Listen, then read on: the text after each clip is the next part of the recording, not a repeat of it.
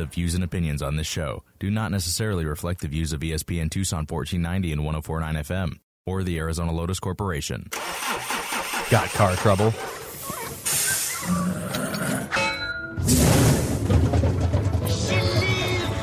Now's the time to talk with Jerry on the Simmons Car Care Shop Talk Show. Call in now at 719-1490. Well, if you're one of the millions who own one of them gas-drinking, piston-clanking, air-polluting, smoke-belching four-wheel buggies from Detroit City, then pay attention. I'm about to sing your song, son.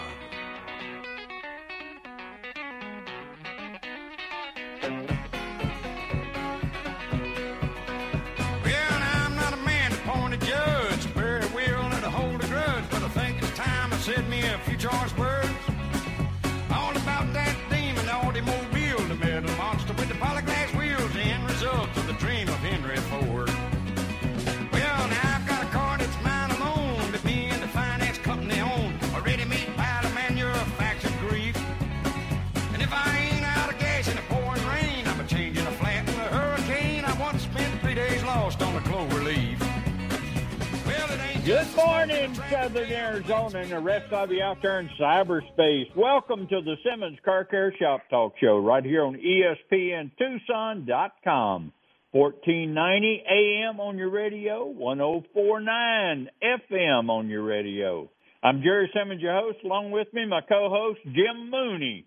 Jim, good morning. Frontier Towing for all of your towing needs. Good morning, Jerry. Thanks for having me on. Glad to be here. Glad to be co-hosting with you today. Remember, folks, I'm on the radio, so that means it's a super safe Saturday.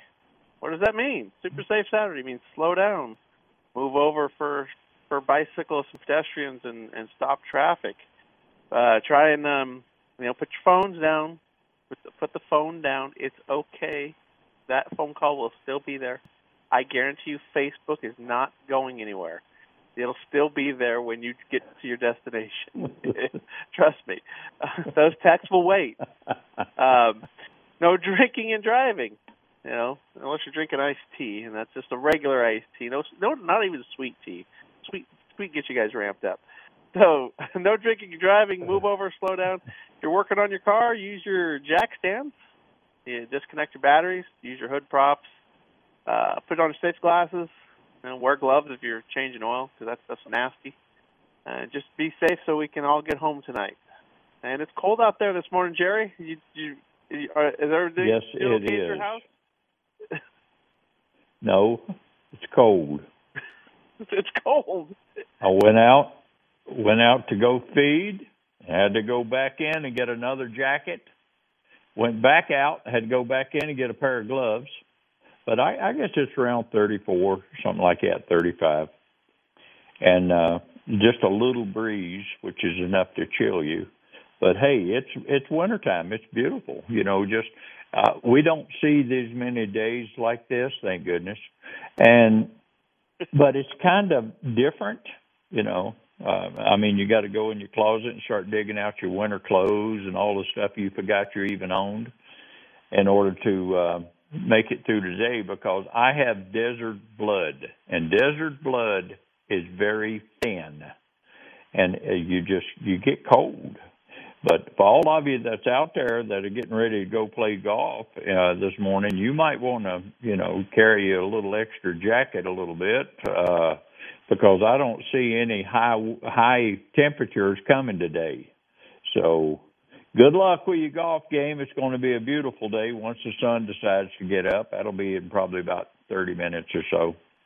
But it's a nice day to be alive, just a nice day to be alive. Now, this is one of the most important weeks that I know of that we've had in quite a while. People, on Tuesday is when you go vote, if you haven't already. And you just go vote. I don't care who you vote for. That's not my problem. But you need to vote, and vote. Now, that don't mean vote 3 times. That just means one time, but be sure and vote. And the polls open at 7 o'clock, and they close at 5. I think that's the hours on them. So, wish you all the success in the world on Tuesday, but just go vote. Make it a point to go vote. That's all I got to say about that. So, Jimbo, what else is going on? Thanks for hosting the show last weekend while I was in Phoenix. I really appreciate that. And no, not a problem, Jerry.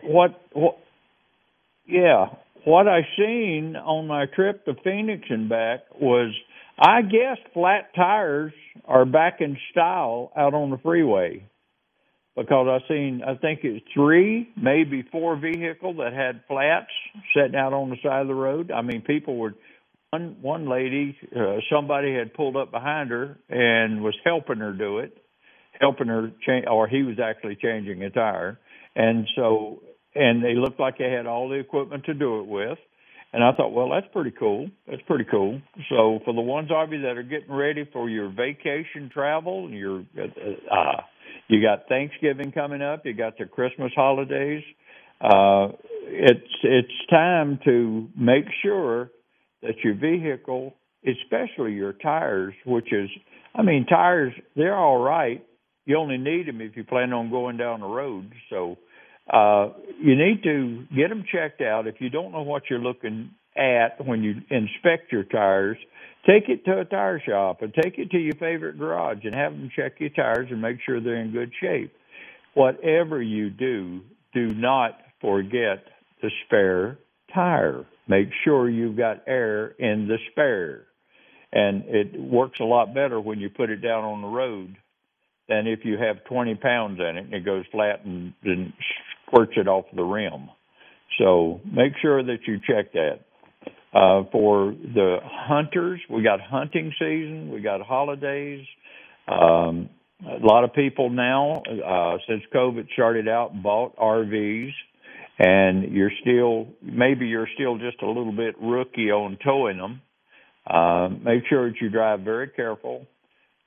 Just because the speed limit is 75, when you're towing a trailer behind, you really don't want to run 75 miles an hour. Keep it down around 60, 65, and you'll get to where you're going. And then in crosswinds, be sure to get out of the accelerator, because crosswinds is nasty.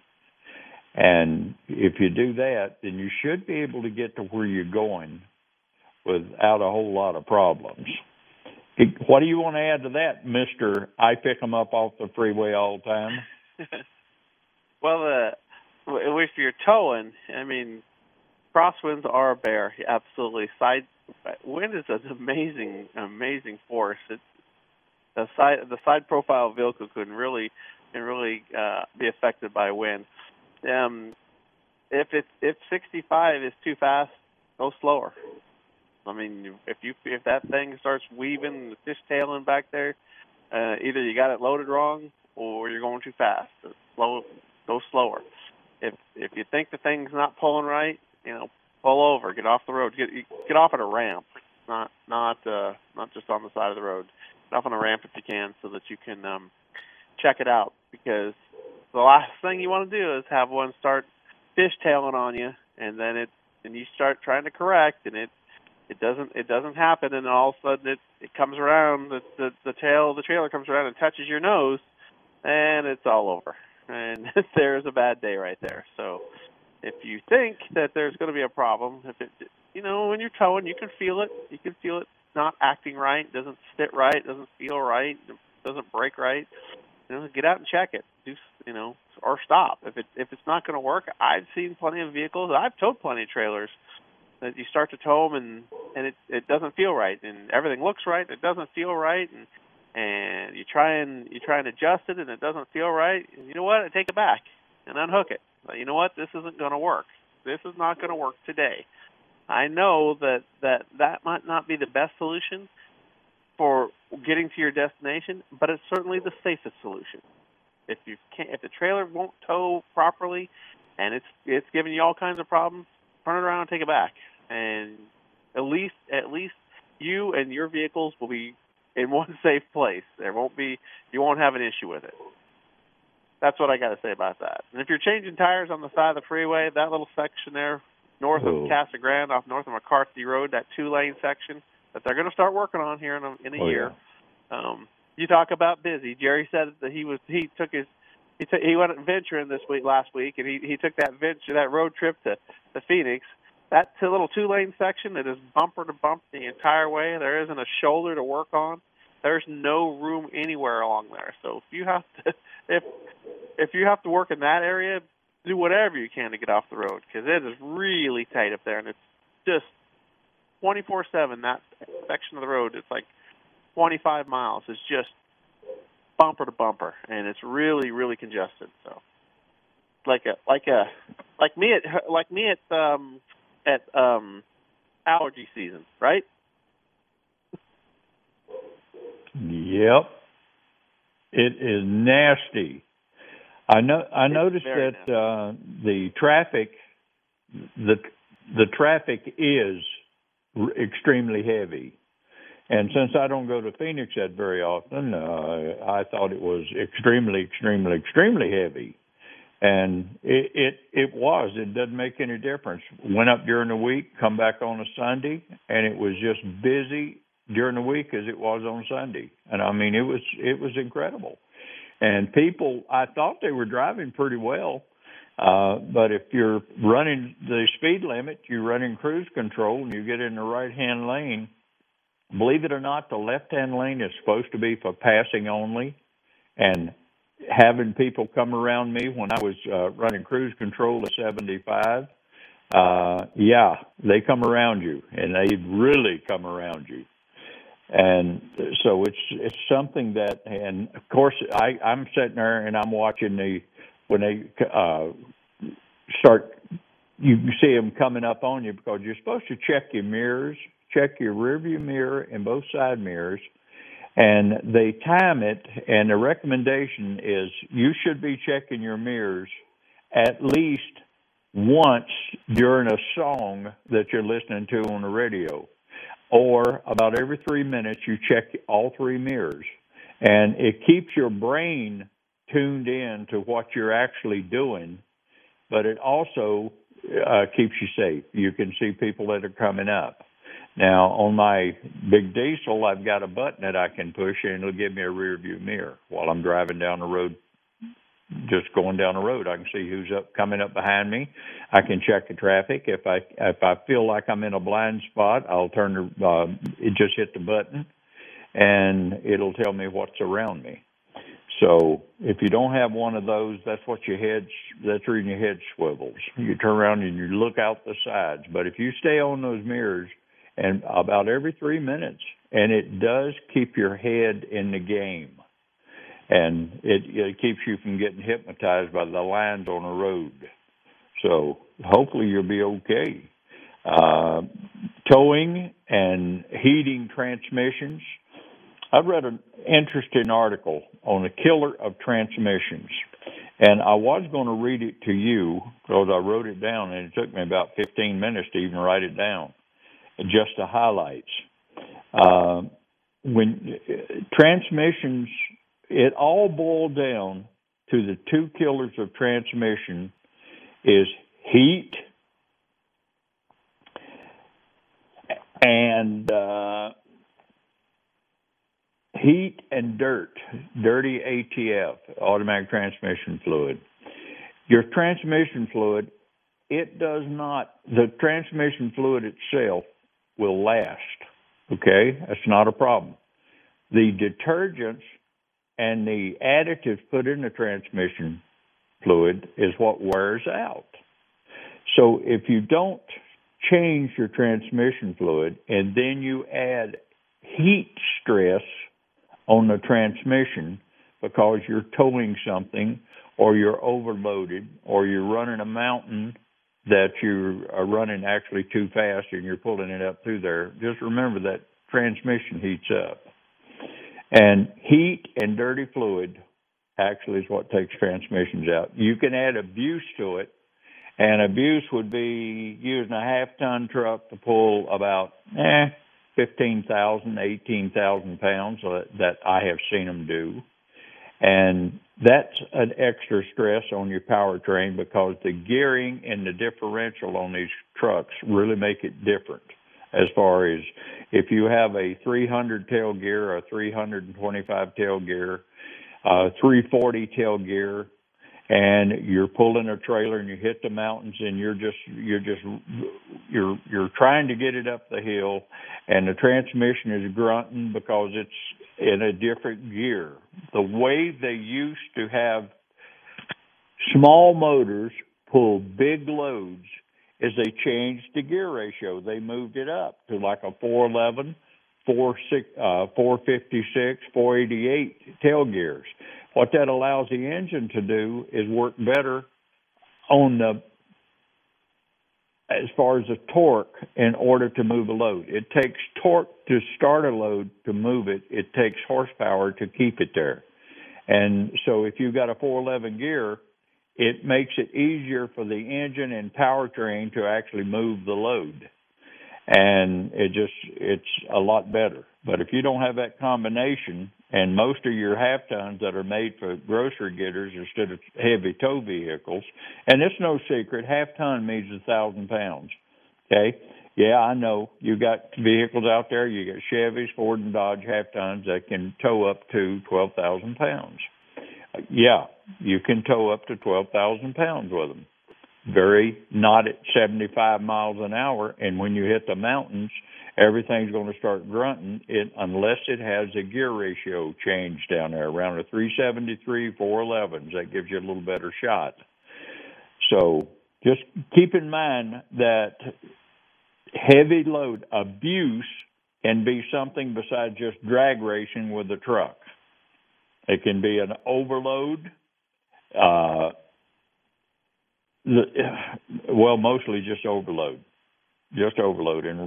And rabbit starch. Rabbit starch is not that good on them either because it works them.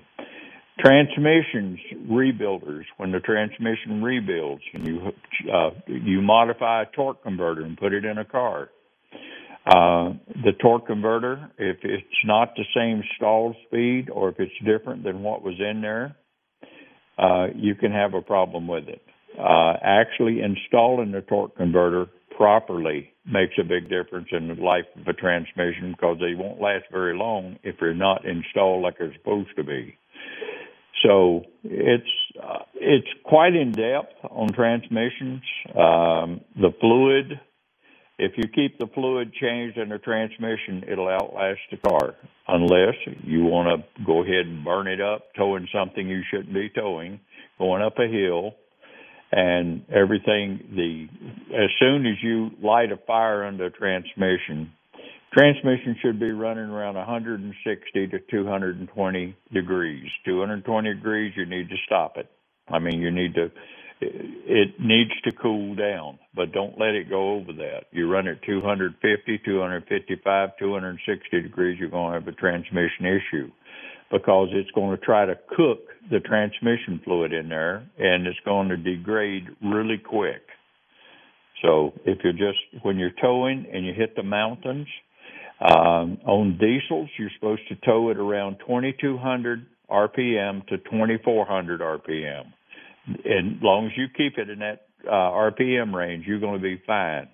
When you hit a mountain and you're running in overdrive, pull it down to direct drive.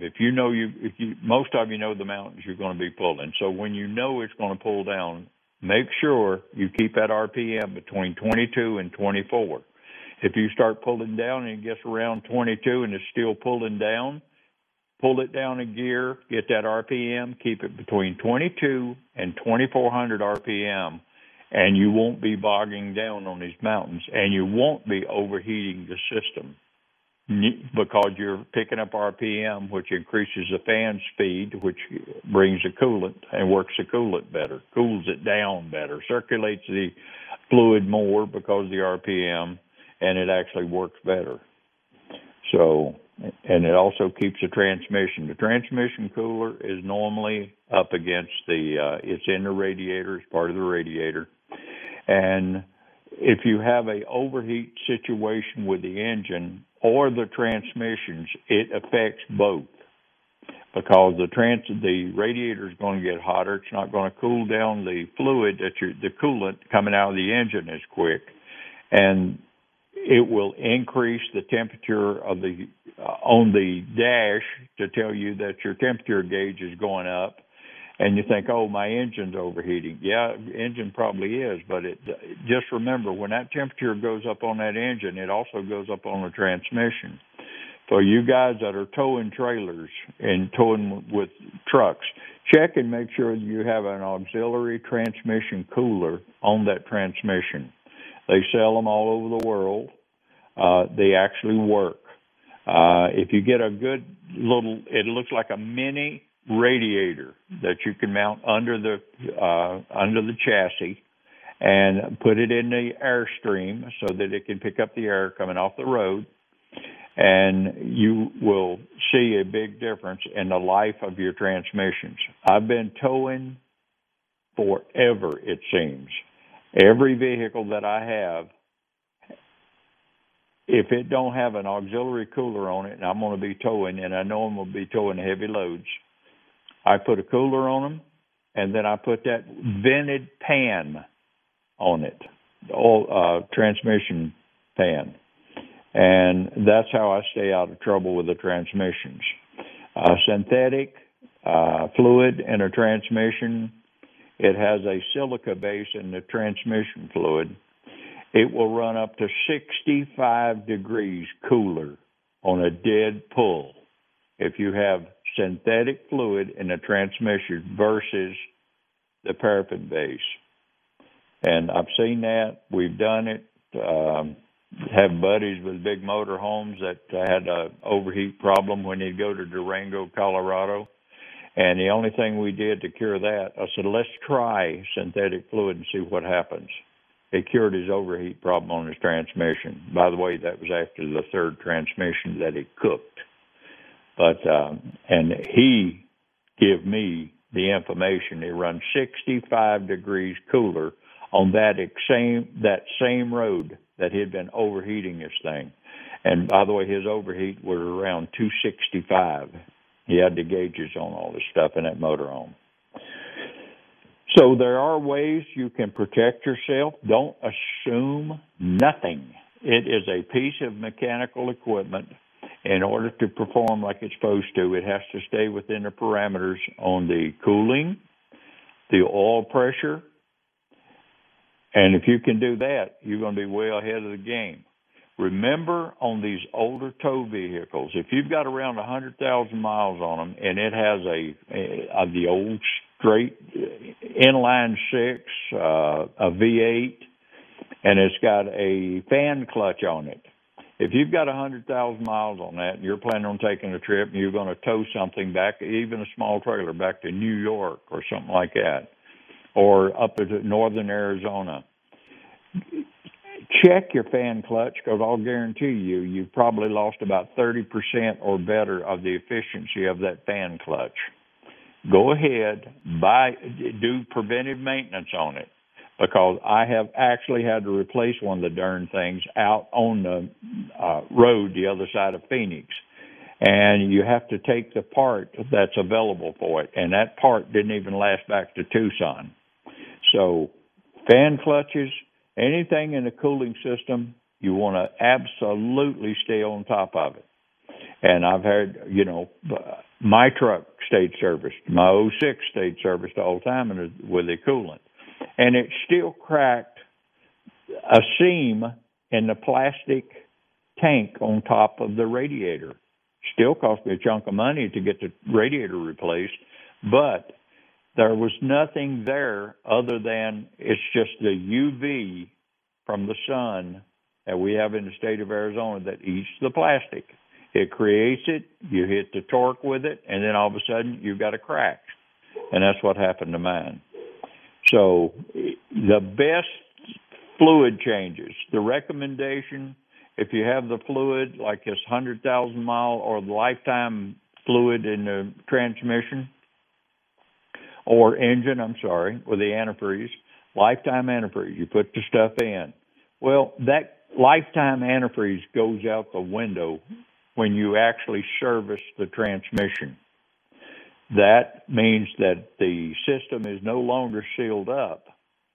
You've introduced air to it and new fluid, but now you're on a 2-year, 24,000-mile rotation on your fluid in the cooling system.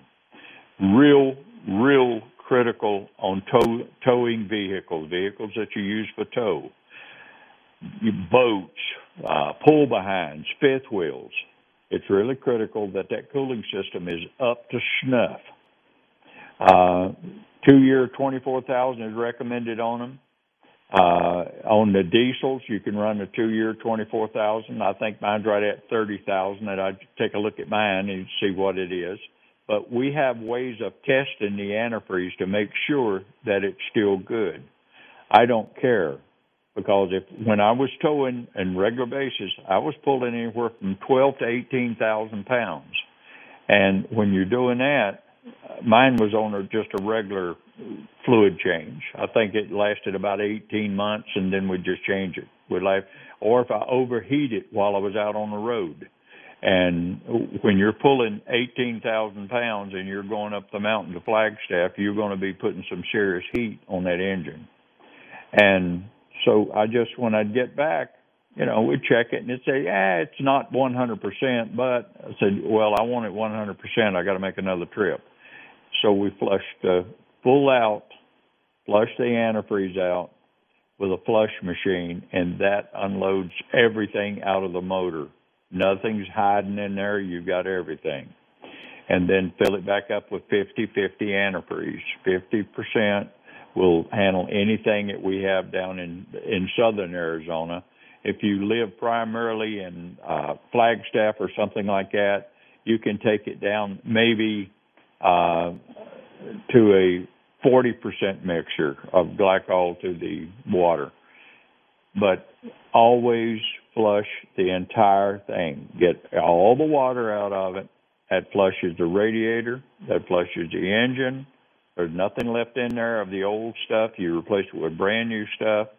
Check the radiator cap. But once you change the fluid, or you have to change a hose on the cooling system, anything that messes up the integrity of the closed system, anytime it's compromised, then you go to 2-year 24,000. And by the way, that's from manufacturer. That's from OE. So you buy a Chevrolet, you buy a Dodge, you buy a Ford, you buy a Toyota, you buy any of that stuff. When you do a radiator flush, or you replace any hoses, then it goes 2-year 24,000, and you'll be happy you did. And use the correct antifreeze. GM come out and they had the orange antifreeze. It's 150,000 miles. Toyota had it, 150,000 miles. We serviced a Toyota Tacoma. It was 70,000 miles, and the antifreeze they had transmission and antifreeze. The transmission fluid that was supposed to be lifetime, it was black as everything. I mean, it didn't even look like transmission fluid. And then when we checked the radiator, it was bad. It showed up on the strip as just totally bad. So you change them. It's inexpensive compared to the damage that can be done if you don't change them. So, and you're more than welcome to check any of this stuff out with your garages or whoever. You got anything you want to add to that, Jim? That should pretty much keep them safe out on the road. That should. That was really good. I was just going to jump in on the transmission. Like you were saying, the overheating. Dirty oil can cause it to overheat because it doesn't. The dirty oil is broken down, and it doesn't allow the thermal properties of the oil to work properly. So it won't cool. It won't let the oil coolers work properly. So the transmissions overheat. Right. And as far as and a lot of this applies to automatic, but manual transmissions have the same issues. They overheat too. Yep. Now, you don't normally have a cooler per se running through your radiator, but some manual transmissions have coolers on them. Some of them have pumps in them. But where manual transmissions have issues is with oil, the transmission oil. So the only thing they got going for them is oil flowing around. And when the oil gets dirty or there is no oil, you're going to have a failure. The bearings will not last. And it seems like today's bearings don't last anyway. So anything I've seen bearings where the chrome just peels off. You're wondering I've seen bearings that have cooked to death and they still will run. And I've seen bearings that don't look like they've got any use and the chrome is peeled off. And the hard chroming is gone, which means the bearing's junk. Oh, and by the way, the associated race is junk. When you're running a manual transmission, clean, proper fluid level is very critical. And like Jerry said, the synthetic goes a long ways in those manual things. It reduces the temperature. It hangs on the bearings. I didn't understand until I started doing it. It actually stays on the bearings in superheated conditions, giving it just that little bit extra protection that you might not normally have. If you don't want to use synthetic, just use good regular oil and change it. I mean, it has to be serviced just like anything else. I know it's a transmission. You shouldn't have to do anything to it. But, again, it's a mechanical device. It probably is going to weep. If you get that weepy seal, that output shaft seal, that input shaft seal, the one that right there next to the clutch that you can't friggin' see, but you can see a little bit of weep coming down the bell housing, you're going to have a low fluid level, which means you better keep topping it off or you better pull it out and change your seal. Well, that's not a small task. Pulling a transmission to change the input seal is a pretty tall task. Even on a regular old school Chevy 4-speed transmission, it's a lot of work. So if you keep your fluid levels up, the seals will stay cooler, and hopefully they'll last just a little longer. Because when they get hot, they get brittle, they break, they start to leak. Now your condition's exasperated because your oil is leaking more. You're not paying attention to it. And you got one that leaks all the time. It's going to be leaking on the ground. It's going to cover the back of you'll know it covers the drive shaft, covers the differential with all oil, with gear oil. You'll smell it on the exhaust because gear oil has this very unique smell when it gets hot and burns. It's pretty distinct. You'll know it. But, so keeping those clean is good. Automatic, same thing. And cooling systems. The fluid in the cooling system and the fluid in the transmission system do have the same properties. Lubrication, cooling. When the antifreeze gets dirty, it reduces its ability to exchange heat, and which makes it run hotter. And when it breaks down, just like Jerry said, when the chemicals break down in the coolant, it starts to rust. Now you have corrosion in your radiator. And even if it's an aluminum radiator with plastic tanks, you'll get corrosion, which means the little tubes in the radiator get thicker, which means they don't work as well. And the fluid is dirty, which means it doesn't work as well. So now you got two things going against you. And they don't get better, they only get worse. So and when you get one that gets really bad, you open it up and it looks like, well, I don't know, rusted milk. Chocolate milk. Chocolate milk, yeah, it looks like chocolate. It looks like chocolate milk. You got a problem. You got a real problem. But when you open that up and you look at that, that's right. And flushing the system is probably not going to get where you need to be. Now you're looking at radiator replacement, maybe heater core replacement. Oh boy, just do the heater core on a car today. That's a true joy. Oh, I wish Brian Fuller here was here to tell us how much fun that was. But yeah, so now you're looking at water pump and radiator replacement on top of a fluid exchange, a fluid flush. So, and they're not cheap. That stuff's not cheap. It's a lot. It's hard to get to. It takes a lot of work, and it's not cheap. I know that coolant's a little expensive, even if it's $12 or $15 a gallon or $20 a gallon. But I don't know, $100 versus $700 or $800. I don't know, whatever. I guess you can. I guess if that's your maintenance program, it works. But it's not a great program. So. Well, the other thing with cooling. Yeah, with the cooling systems, don't use the stop leak. You put stop leak in a cooling system, and I've seen it plug up heater cores. And it works better than it used to years ago. I'm sure that somebody has probably come out or is coming out with one already out that you can use. And they said it will not plug up heater cores. Well, I seen one at the shop that we pulled the heater hose off of it, and it was plugged solid out. It's about a half-inch hole, and that thing was solid. It looked like somebody had packed it with oatmeal. And but I was raised on a farm. We used to have I watched my dad pour milk. What was it? Canned milk in a system to actually slow down the leak until he could get it repaired. But if you put that stop leak in an engine, you can put it in your emergency road kit. And if you absolutely have to have it and you've got no other options, then put it in. It's better than, burning the thing down or melting the internal components. But as soon as you get back to where you've got an option, then get that stuff, flush the system entirely and replace it with new antifreeze. And that'll be the smart way to go on that. The other thing with out on the roads, now that we've got the cooling thing, you need to check your serpentine belts. And if it's got the little cracks in it, go with the theory that I have. If I wanted it with cracks, I'd have ordered it that way from a factory.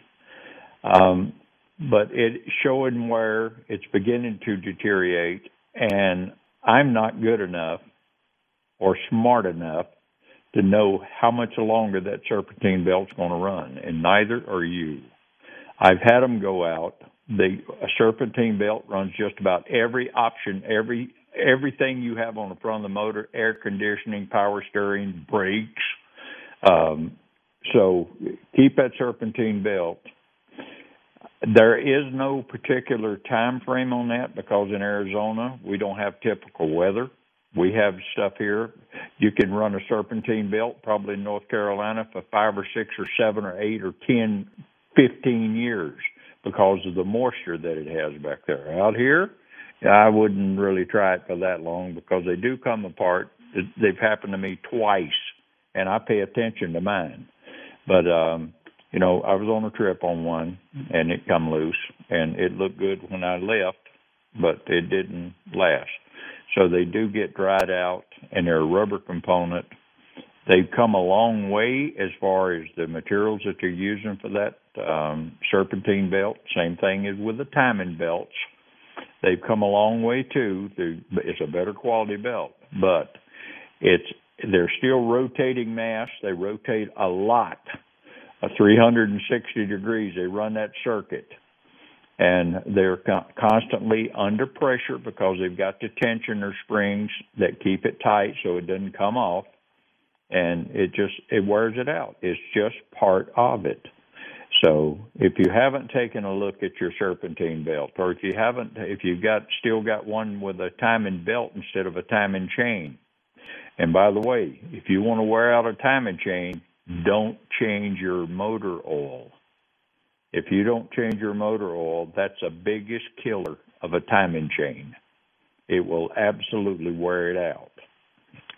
It sounds dumb, but I've seen too many of them to call it dumb. They do wear out because of dirty oil, improper maintenance. So stay on top of that. But anything rubber, your water transportation systems, now they have a lot of pipes and tubes and stuff now. So used to, they had all rubber hoses. That's what your transportation system was for the water. When I replaced them on my 03 Mini Winnie with a V10 in it, I ordered it to replace the hoses. It come in a box big enough to have a refrigerator in it. It was one piece. It was a one-piece hose assembly that went on this 2003 V10 in a motorhome. it took 8.5 hours to change that hose system and put that new hose system on it. That's how much of a pain in the butt it was. However, it worked. It worked. New transmission, new antifreeze. Jim, do you put an additive in with your diesel engines when you do the fluid transfer on your antifreeze? Yes, we do. What kind of additive do you use? Do you remember? Well, there's a BG actually makes a really good coolant additive, and so it brings the chemicals back up to line. Now, when we're checking the antifreeze, you can use the strips. The strips work pretty good. I like those, or you can use your little gauge, and it'll tell you. The strips will tell you the level of the acidity in your cooling system. So when you put them in there, it right. tells you basically what your protection level is, and you can see it in right. Jerry. Within a year, it will have depleted to zero. If you keep checking it, it'll go to zero, and then you put the additive back in, and it will bring it back. So then at the end of the second year, you just take it out and start over. But right. it's actually right. kind of amazing stuff. I forget what the BG number is, but it's a coolant protection. It's a chemical additive, and it brings right. it like re-energizes, like electrolytes. It re-energizes the coolants, the chemicals. Works really well. Well, a BG makes a excellent product. And by the way, if you want to know more about BG products, you can go to bg.com, just bg.com. If you have a diesel, because diesels are really sensitive to clean fluids and clean air filters. And if either one of them get dirty, you can have dirty oil in a diesel and you lose power. And I've seen that firsthand. And if you have a plugged air filter, you're going to lose power too. And I have yet to change a filter because of the monitor on the vehicle itself. When that son of a gun, I recognize the symptoms, I recognize the drop in fuel economy, and then I just go and I look at the monitor and it says, oh, it's about half gone. Really? Change the filter and pick back up my fuel economy. And I've done that on 3 trucks now. So the monitors are nice, but I don't trust them because they're based on information on how many starts, how many miles. They don't tell you, okay, if you run across a haboob in the state of Arizona, you might want to change your filter. No, you don't might. You need to change it as soon as you possibly can because that filter is going to be just saturated and probably bypassing. And so it's real critical. What do you want to add? It's funny. You want to add? All right. Go ahead. It's funny you mentioned that because on semi-trucks there is actually an air filter monitor. And what it is, it basically is a water vacuum gauge. So not a regular vacuum gauge, a vacuum gauge that's calibrated in water vacuum, which is thermometer, like a thermometer, mm-hmm. right? And what it does is when it actually has a hose, it's a mechanical gauge, and it's hooked to the air cleaner. And when the air cleaner is so plugged, you will actually see the gauge rise, showing you that you have X many inches of water vacuum pulling to get air through the air cleaner. Okay, and it's very common on trucks, especially trucks in heavy-duty service trucks, especially trucks that run in the dirt, like water trucks and dump trucks, so that you know when you're running in the dirt that it's time to change your air filter. And so if you accelerate, mm-hmm. Under load, you can watch the thing go from 0 to up to 40. Then there's a red line in there. And when you get up to 40 inches of water vacuum on an air filter, you have a plugged filter. I don't care how to cut it; it's plugged. When you get 20, it's plugged. But if the gauge moves at all, it's pretty much time for you to replace it. And it's very interesting because it kind of helps you learn about fuel economy, but it's really helpful when you're working in the dirty area to see how fast a filter element gets dirt saturated or plugged just because of normal operation. And like I said, if you're working in the dirt, it's everywhere, and the filter can become plugged, in a week, and you're servicing it. So, and if you would think normally, oh well, I can go 10,000 miles, well, you can't because you live in a dust bowl. There's just no way to get around it. It doesn't work on cars, or they don't have one on cars yet, and maybe they haven't figured it out, or maybe somebody hasn't come up with the idea. But what it does for us is it illustrates how quickly a filter can become dirty in a normal environment with that, and it shows you that how quickly you need to change the stuff. When you think a normal change interval is a certain amount of days or time or hours, what it is it shows you that environmental factors can really affect filter cleanliness. So it's one of the things that's really interesting on trucks. So, well, all I know is if you want a vehicle to last, you don't put a Yuma bore job in it.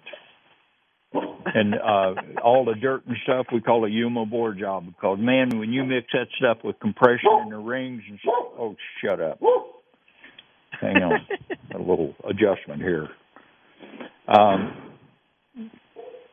But when you mix that dirt and stuff or dust inside the engine, it starts wearing it out. And for the people that do tow, keep in mind that a tow mile on a vehicle, it doubles what the cruise mile is. If you're running out on the freeway and you go 1 mile, okay, and you're towing, that's 2 miles. And so you adjust your maintenance schedule accordingly. And if you only tow like periodically, you start figuring it out, and you do the math and say, okay, now I'm running actually instead of 12,000 miles, I'm working this vehicle at a 24,000 mile parameter, and so you just adjust everything. Transmission fluid, differential fluid, transfer case fluid. I had all of mine: the transmission, transfer case. The transfer case more so than the transmission, but the transfer case and the differential I had on the same rotation as far as changing it. 15,000 miles on the differential gear lube. And when you get to gear lube and you're in a tow vehicle, a lot of it calls for 80-90 weight. You get it from factory. Yeah, we got 80-90 weight in it. Well, when I was towing, I used the 80. I think it's 8140, and that seemed to keep everything in place because I've never lost a differential while towing. And there's just things that you go to a severe duty maintenance program in the state of Arizona because we are a severe duty state. And if you go to severe duty in your owner's manual and maintain it at that level, you'll be much more happier. The vehicle's going to last longer. And it just works. It just works. Jim, what do you know about diesel fuel, running out of diesel fuel coming up? It's what everybody's claiming now. Everything that I read says, especially the ones that's going to be hurt the most are the ones in the Northeast for heating fuel and stuff like that. Have you heard any scuttlebutt on that? That's the story. They say they're going to run out. I kind of find it hard to believe, but I can see heating oil being cut down, heating oil being kerosene and not necessarily diesel fuel. Right. There's nobody. The fuel people I've talked to here, when you ask them that, they so I deal with people that deal in commercial fuel. So commercial fuel is right. Trucks. The people that I deal with work, are owned by refineries because that's. Oh, only the people that keep this country running, right?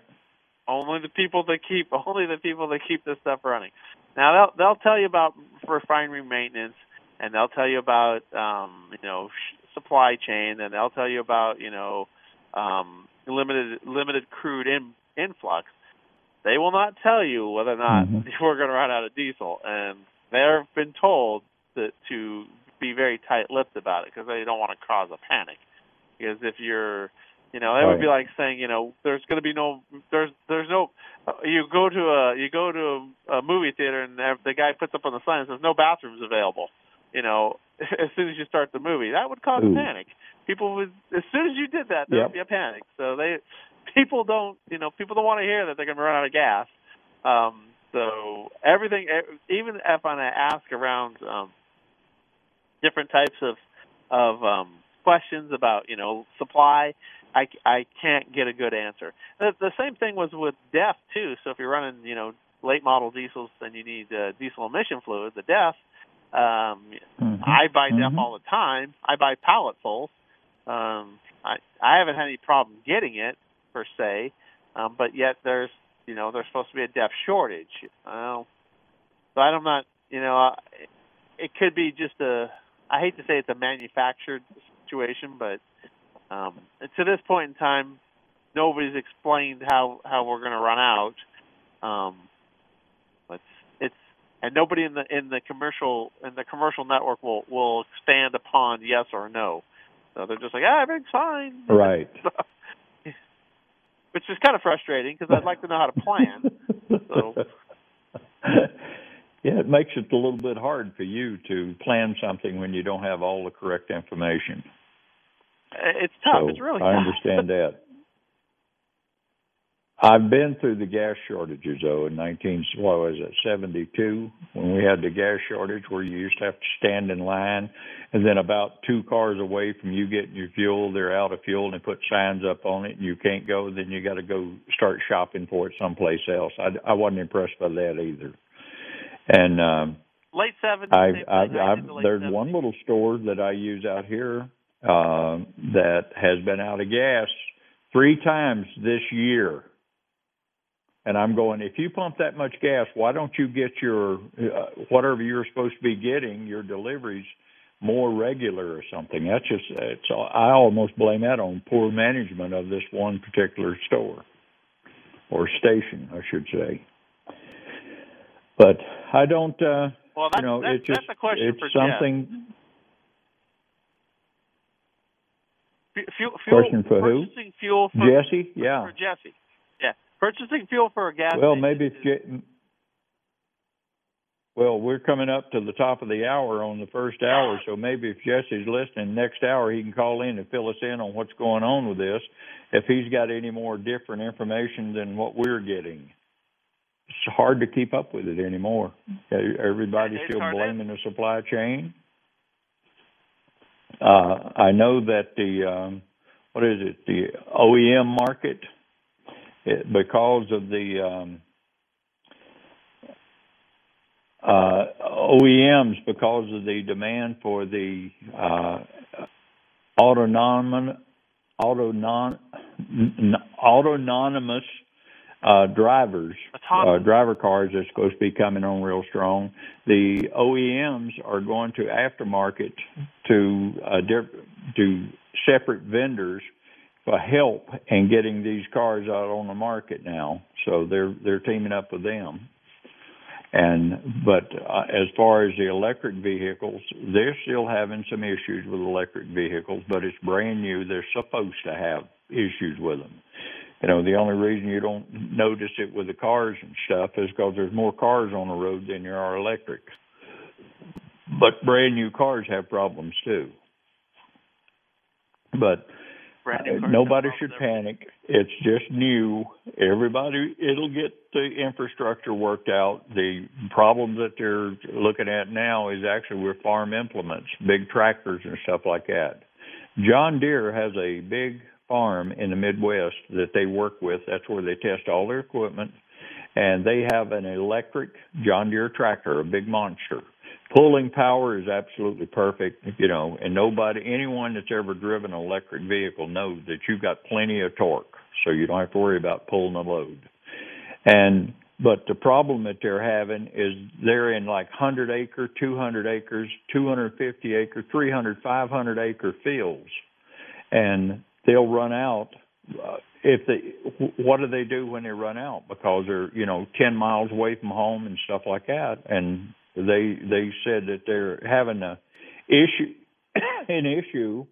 with the electric, so they're under R&D 99.9% of the time as far as checking those out. So, and there is no place in the middle of a 500 acre field that you can put a charging station. So there are some issues. So electric vehicles will be around. I don't think they're going to make the quota where everybody's driving electric by 2035. I don't think that's a realistic expectation. I think that's somebody shooting at the moon. But it's here. It's here to stay.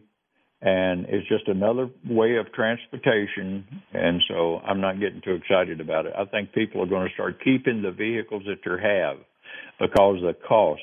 I seen a GM half-ton truck electric, $105,000. That's a lot of money. I don't care who you are. That's a lot of money. So it's here. You know, everybody's looking at them and saying, okay, now how we're going to work around this, because you know, we'll just see. It's interesting, actually, to follow this stuff and find out what's going on.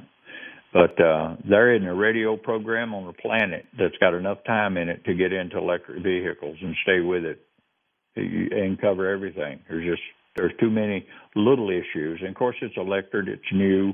It's going to make the news because that's where we're at now with the Green Deal. And so we just have to adjust for it. But as far as getting away from fossil fuels, it's going to be a long time coming. It's going to be a long time coming.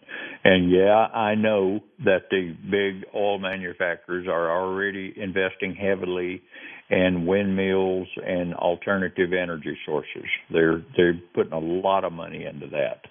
So they're expecting it to slow down and start cutting into their profit for gasoline sales and diesel fuel sales and stuff like that. So, and that's just good business. That's the way they're supposed to do. But will they acknowledge the fact? Not if they're thinking. They can't acknowledge the fact that, oh, well, it's just going to be a fad right now and it'll go away. Trust me, these electric cars, the electric cars are not going anyplace. They're going to continue to be in. They're going to continue to be expensive for quite a while. The government is still pushing we'll give you a tax credit of $7,500 on some models. It varies on which model you have, whether or not you get $700 or $7,500 or you get $5,000 or $2,500. You know, so there's variables on everything now. So just do your homework when you get ready to go buy electric. And if you're running in Tucson, Arizona, and that's all you're going to be doing, man, I'd go out and get one.